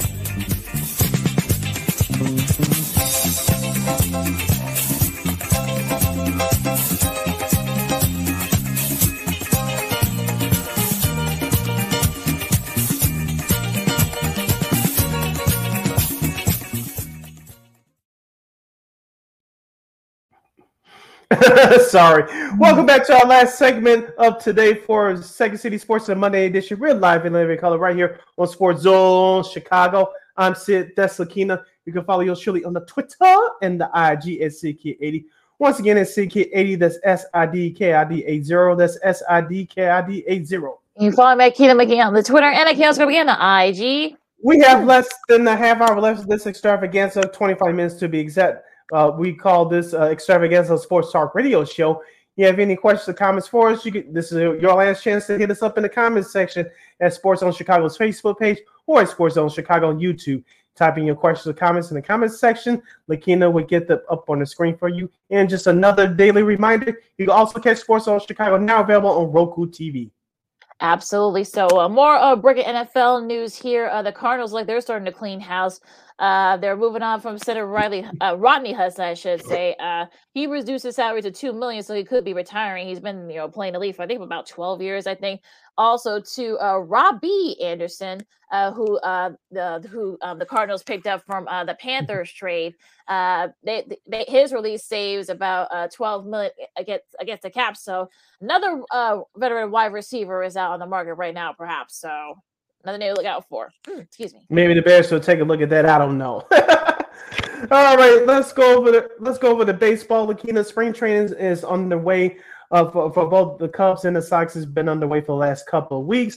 Now, the players that are participating in this, I think it's a waste of time. World Baseball Classic, those players that left camp over the weekend, the tournament will start later on this week. The games will be aired on MLB Network, FS1, and I believe the Big Fox will have the championship game as well. Of course, that tournament is sponsored by MLB. Lakina, I think that we talked about this before. If we haven't, I apologize. But do you think this World Baseball Classic is a good idea? I know they've been running for almost 15 years now. Do you think it's a good thing, or you think it's a big waste of time? As you surely think it is? Well, yeah, I think it's a little bit of both. I mean, I think it's a great way to kind of pride country, but it is a big waste, especially do it in the middle of spring training. I mean, it's a little bit weird. We're going to see some guys, and some guys might get hurt. I think that's probably the one thing that managers are probably worrying about is because they may get hurt. We've seen that happen. So I'm not going to – I'll probably watch the championship game, and that's it. I'm not going to probably watch a single minute of the World Baseball Classic. I know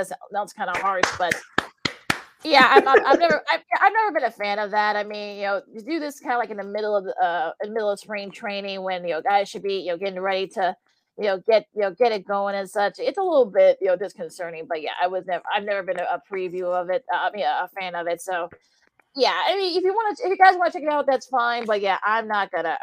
Don't expect me to do it. That's all I'm gonna say. Now, the Cubs, got a combined no-hitter against the Padres. Yeah, I mean, I think this is the second time it's ever happened that a team, no hits in spring training. I mean, who does that? But I guess it does happen.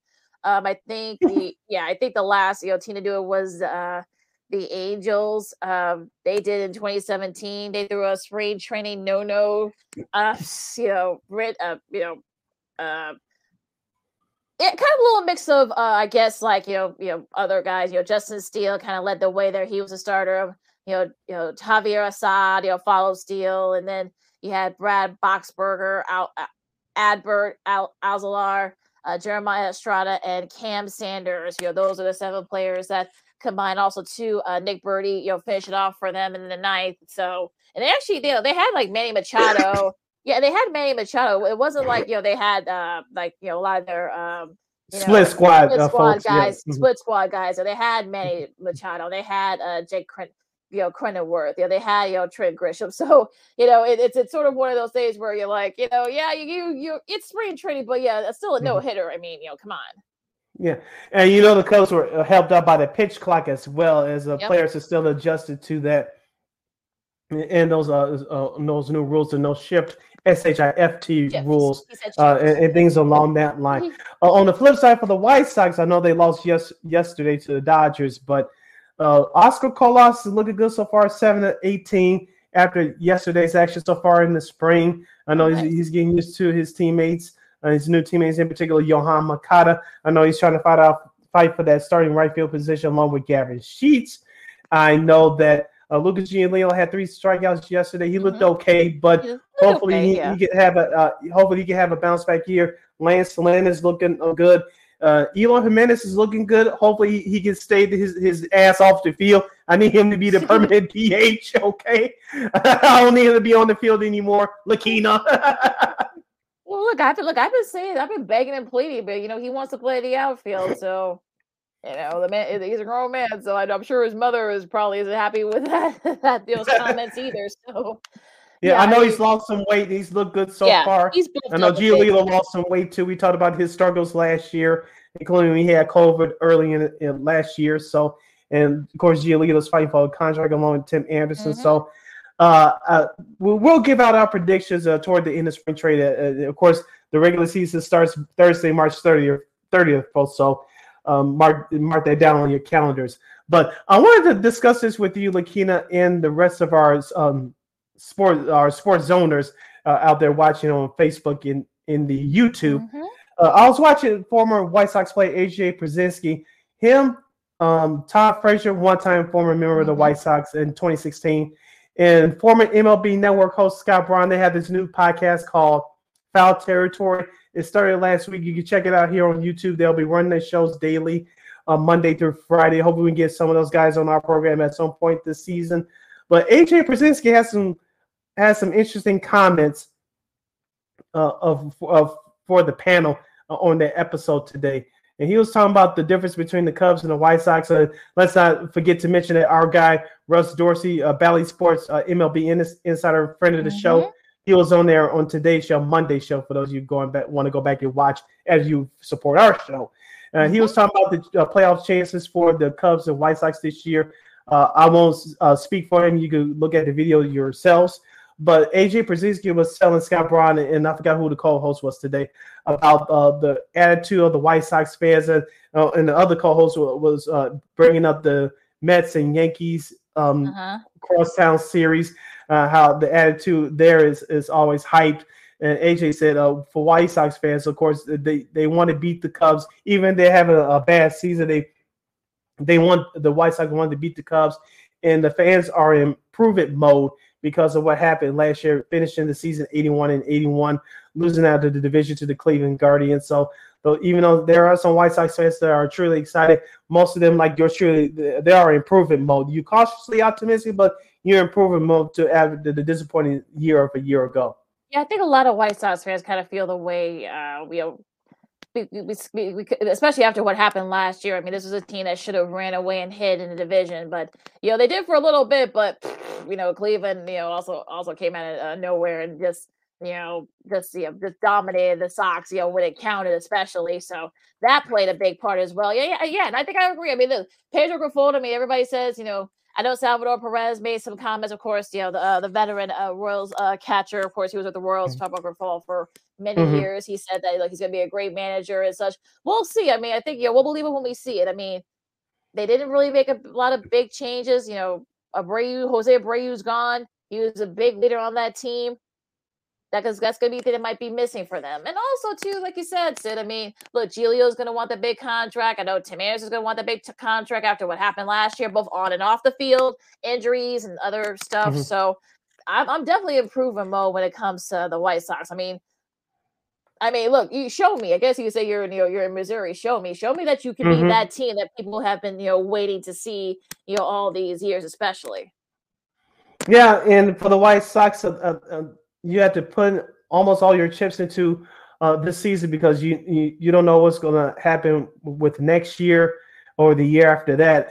And like I mentioned, Tim Anderson and Lucas Giolito are fighting for contracts this year. So, and Liam Hendriks, hopefully he'll be back at some point this season. He's battling for his life right now. I know he looks great.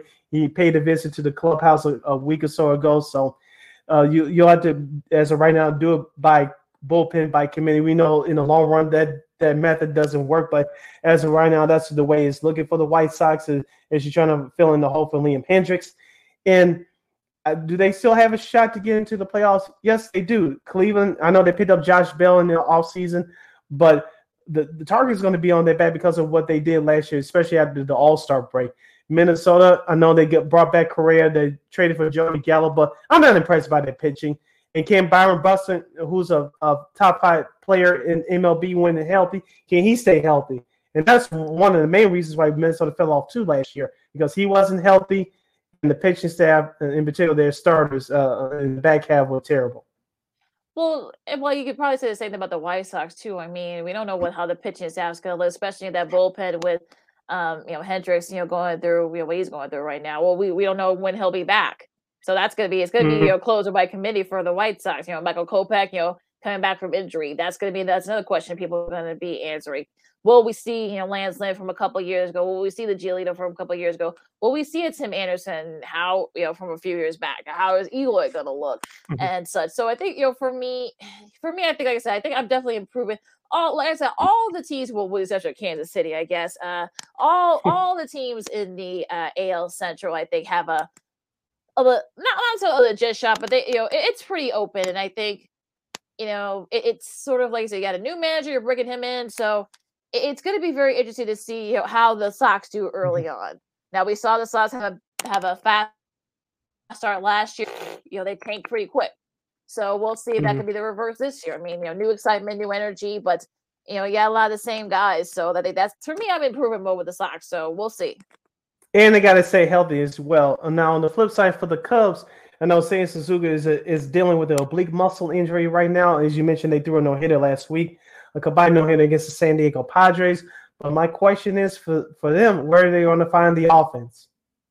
Well, yeah, I mean, look, you got, like I said, you got, Trey Mancini, you got Dansby Swanson. I think that they'll probably help out in that front. Now, again, with the pitching, and they, the back end of the bullpen is probably going to be an issue. We'll see how Marcus Stroman is this year. We'll see if they can kind of I think other than St. Louis, St. Louis is, they're kind of starting over a little bit, with a lot of their guys retiring and leaving.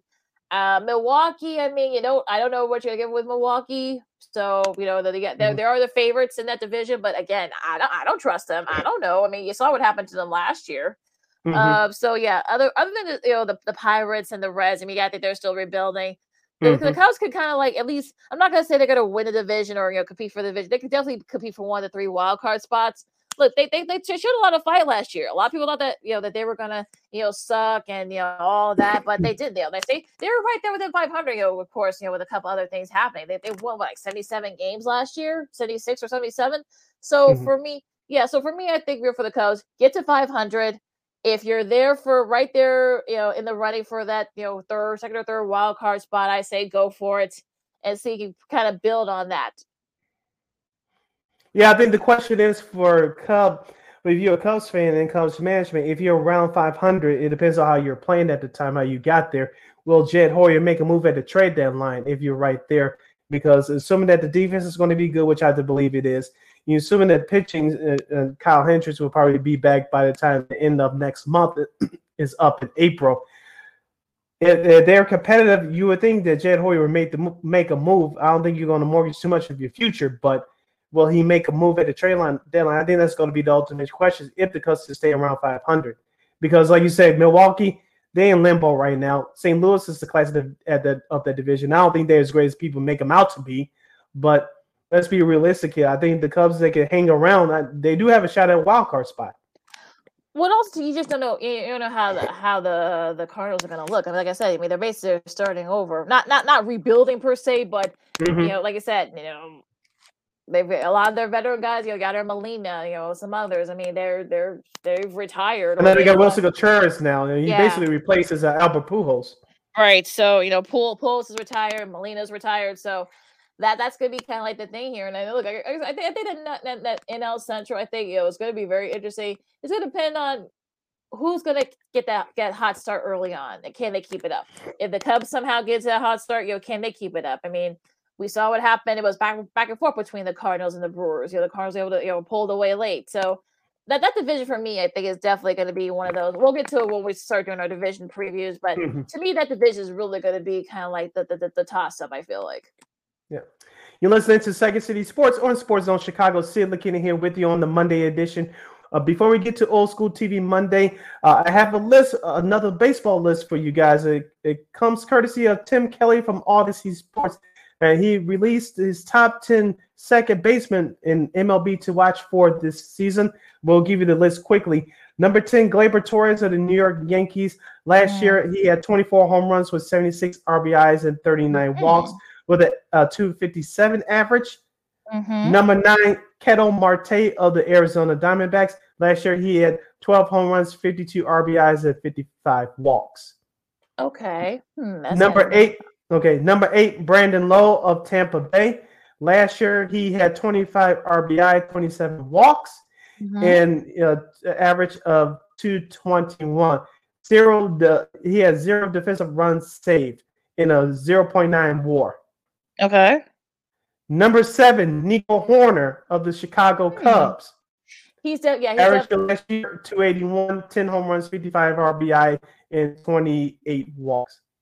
Yeah, I like the fact that you've got now you have Trey Mancini and Dansby Swanson. That way the owners will be on Nico. If Nico could do his thing, and perhaps Horner, Trey Mancini and Swanson and other guys can kind of pick up the slack. The owners will be on him for the offense. So and hopefully Seiya will be back before the end of spring trade, so you can get some games in him. And hopefully Horner, they got a nice deep. They got a lot of depth in the hitting, so he's probably got to lead the offense too, at least for a little bit. I'm talking about Horner, I mean.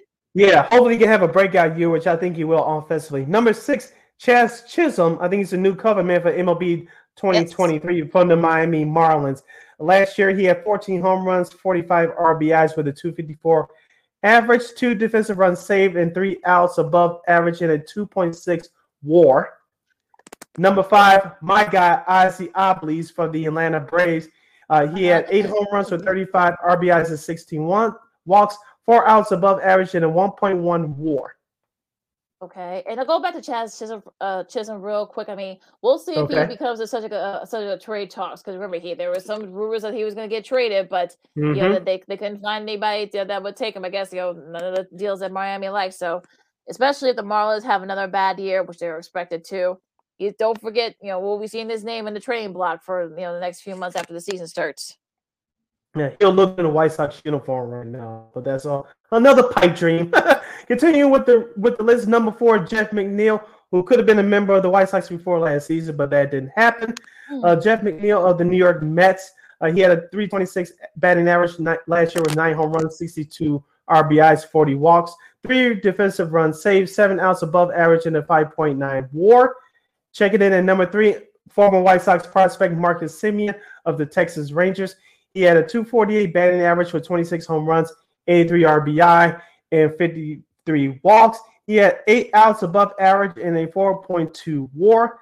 Wrapping up the list at number 2, Andres Jimenez of the Cleveland Guardians.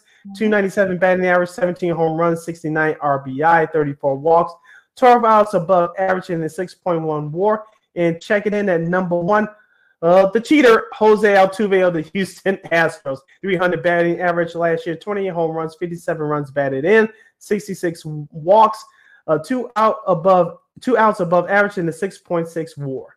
And 2 World Series rings now, so you can't. Yeah. Yeah, so you can't. Yeah, that's a nice list. I mean, look, I think like I said, some of those guys are due for, especially the younger guys like Chisholm, like Horner. I mean, those guys, I know your guy Ozzy Alvarez. I mean, he's also due for a breakout season. Hopefully, the team will be better this year. But again, it'll be interesting. Some of those guys are definitely going to be prime. And like I said, Nico Horner, I think is definitely going to be the key for the Cubs if they want to, be right there for the wild card. I think he's definitely going to be the wild card.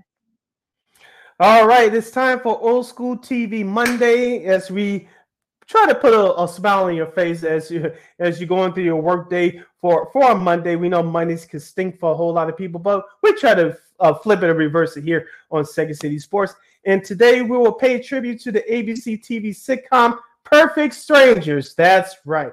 Perfect Strangers ran for 8 seasons from March 25th of 1986 to August 6th of 1993 on the ABC television network. Created by Dale Raven, the series chronicles the rocky coincidences of Midwestern American Larry Appleton, played by Margolin Baker, and is distant cousin from Eastern Europe, played by Bronson Pinchot. Originally airing on Tuesdays for the 6 short episode for a season during the spring of '86, it moved to Wednesdays in prime time in the fall of 1986. It remained on Wednesdays until March of 1988, when it was moved to Fridays for the original TGIF Friday night lineup, which aired occasionally on Saturdays for a short time in 1992.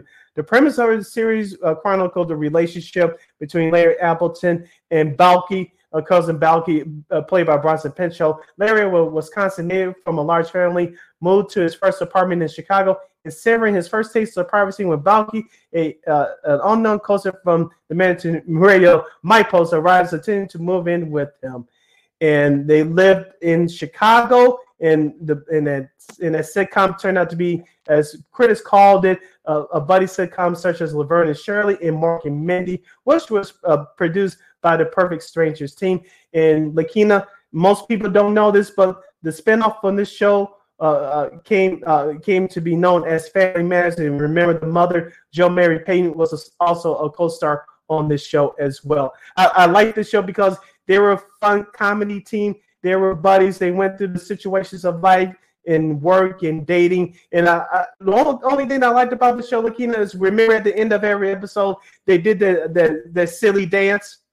I like the dance. I like the dance. I liked it too. I said that was the only real thing I liked about this show. They did whoever had a great day, they got a promotion or they got a date or whatever. They did their little happy dance at the end. That was so hilarious.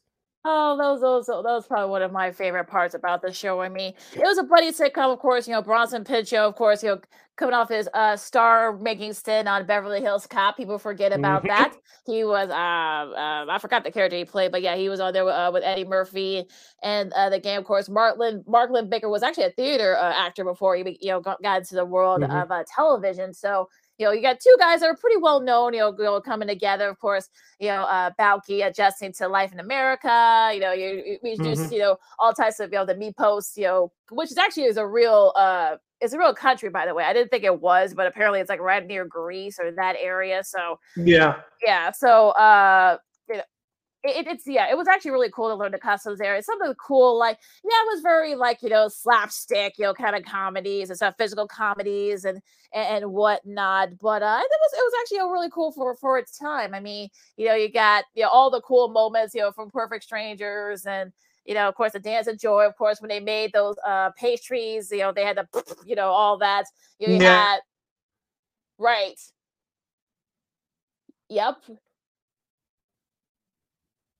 Right. Oh, sorry. Sid's having trouble with his Wi-Fi. But yeah, I mean, you had the we also, what else they had? They had all the other cool customs and whatnot. Yeah, it was very, like I said, it was very slapsticky, kind of, comedy. It was a big hit, for ABC. And once it moved to Fridays with TGIF, it was definitely definitely kind of was sort of like the anchor of that of the original TGIF lineup. Say that again, because your Wi-Fi crapped up for a second. Yeah, can you hear me now? Yeah. You hear me now? Okay, good. Yeah. So yeah, you mentioned it was part of the original TGIF lineup with Full House, of course, Family Matters. We mentioned it was a spinoff from Perfect Strangers, and remember, Step by Step, Bronson Pinchot appeared on that show the last couple of seasons before they got kicked off and moved to CBS. when I was little, I really didn't understand it until I saw it in reruns. I just like the fact that they showcased the city of Chicago in the brightest of lights back then. Of course, they ain't showing to the White Sox, but there's a whole other issue. But it was when it came to sports, they mentioned Michael Jordan a couple of times. It was always about the Cubs and the Bears whenever they mentioned sports in their episodes. Yeah, they did, and it was actually pretty, pretty interesting. And unfortunately, of course, a show shows its age, and it moved to. It actually ended up, ending in the summer, unfortunately, and for the last 6 episodes aired over the summer. Of course, Balky and Larry married the neighbors, the pretty blonde neighbors, Marianne and Jennifer. But yeah, it was a nice ending. They both had boys, all had boys, so they were all living together. It was actually a nice ending, even though it kind of felt a little bit rushed, of course. But but even still, I mean, it was a great show. Like I said, it spanned a lot of spinoffs. Look, Miller Boya Productions. I mean, they definitely were the cornerstone of a lot of those shows. So like the Perfect Strangers, they were kind of like the first, like the lead for the Perfect Strangers. So that was actually a really all those shows came from that production team. So it was definitely great for what it was. It didn't win any Emmys. Look, you saw a couple of dramatic moments from Bronson, of course, when Balky lost his mom, sadly, and and Mark Lynn Baker, of course. If you remember some of the famous guest stars that they had, I mean, James Noble played Larry's dad for the great 2-parter. Remember they were all locked up in that basement? And, that's right. Yeah. And all the they were the water was rising up. Also Belia Moreno, who of course will be famous, be known for playing George Lopez's mother on his sitcom. That's right. Yeah, she got a start on that show too. Yeah, she had a reoccurring role on that show. So yeah, it's they still keep Mark Lynn and Bronson. They still keep in touch. You see photos of them a lot. And whatnot. They're in their 60s now, so you make sure it makes you feel old. Make all us feel old, which is absurd. But yeah, I mean, I like the show wasn't meant to change the role. It was actually meant to be like a great sitcom for what it was. I mean, Louis Anderson appeared on the show. Doris Roberts, of course, before Everybody Loves Raymond, of course, she had been a veteran sitcom actress, comedic actress. She played on there for a while.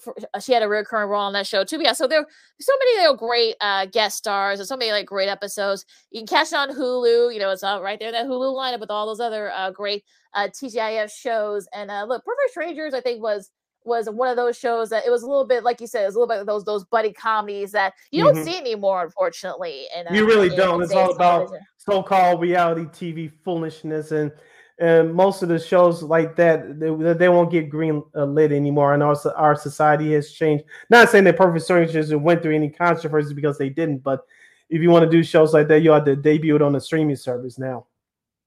Well, we've seen that happen, of course, and I think a show like Perfect Strangers probably would be better off going to a Netflix or a Hulu. They're actually, like I said, they're on Hulu. I think they're on Tubi as well, Tubi TV. So you can definitely check them out. And yeah, look, I mean, I thought it was a great show, and like you said, I think a great buddy show. Of course, Jo Marie Payton, we of course played Harriet, the elevator operator. You see how her character kind of evolved, with Family Matters and such. I mean, we'll get to that show in a future at some point, in a future date, because I have some stuff to say about that show. But yeah, it was great. I mean, it was very, like I said, it was a great show from start to finish. It was great comedic. It wasn't meant to change the role; it was just to make you laugh. And look, in the 80s, we appreciated that. Yes. So our old school TV Monday salutes to the 80s ABC TV sitcom Perfect Strangers. Makina closes out. All right, on that note, you can follow me at Keena McGee on the Twitter and at Keena McGee on the IG. You can follow yours truly, Sydney Brown, on the Twitter and the IG at CK80. Once again, it's CK80. That's SIDKID80. SIDKID80. Make sure you download the Sports Zone Chicago app wherever you get your apps. Make sure to download the Sports Zone Chicago wherever you get your apps. Sports Zone Chicago. Follow us on all social media platforms: Facebook, Twitter, Instagram, and YouTube. Make sure you subscribe to our podcast at War on Anchor. We are available on all podcast platforms, including the iHeartRadio app. And while you're at it, please subscribe to War Media on all social media platforms at WAR Media on Facebook, Twitter, Instagram, and YouTube. And thank you very much in advance for your support. Like, share, subscribe, and tell your friends. Yeah, shout out to our guy Lamont Scott. As always, we got love for you too. Great show, and we'll definitely see you on Friday. Don't forget, Second City Sports. You can catch us right here on Sports Zone Chicago every Monday, every Friday from noon to 2 p.m. Central Standard Time. One more again, you can get Second City Sports live in living color every Monday, every Friday from noon to 2 p.m. Central Standard Time, exclusively right here on Sports Zone Chicago. And just to add a bonus, we have a major announcement for you guys, but you have to wait till Friday to hear about it. So you definitely want to come back this Friday to hear that major announcement. No, we're not going to tell you yet. No, you got to tune in Friday to find out what that big announcement is. But yeah, with that said, Sports Zone Chicago, of course, you can catch us also on Roku TV, whatever app store, whether it's a Roku TV app or on the Roku TV remote, as I'll show you guys right here. Yeah, you can catch anytime you want. You can catch our show, Sean and Maya, the Smoke Fellas. I know What's Up, cuz I'm sure they're gonna have a lot to say about the Bulls and others tonight, especially with March Madness coming up. So I'm sure they're gonna have a lot to say about that as well. But you can catch our show, if not in our regular times, anytime, any day, whatever works for you. It's all right there. Just type in Sports Zone Chicago, and we're right there. Yeah, 24 hours a day, 7 days a week, 365 days a year. Live and on demand. And in color or streaming color, whatever, however you want to say it. Technicolor. Oh, God, the old Technicolor. Good grief. We go back to the 60s here, but we're not that old, Sid. But on that note, enjoy all the hoops, all the college and the pro hoops, especially. Get to know some of those teams they're going to be seeing in the Big Dance starting next week. So, all of that. So, for Sid, I'm Kansas with Second City Sports on Sports Zone Chicago, and we'll see you Friday. Till Friday. Holla!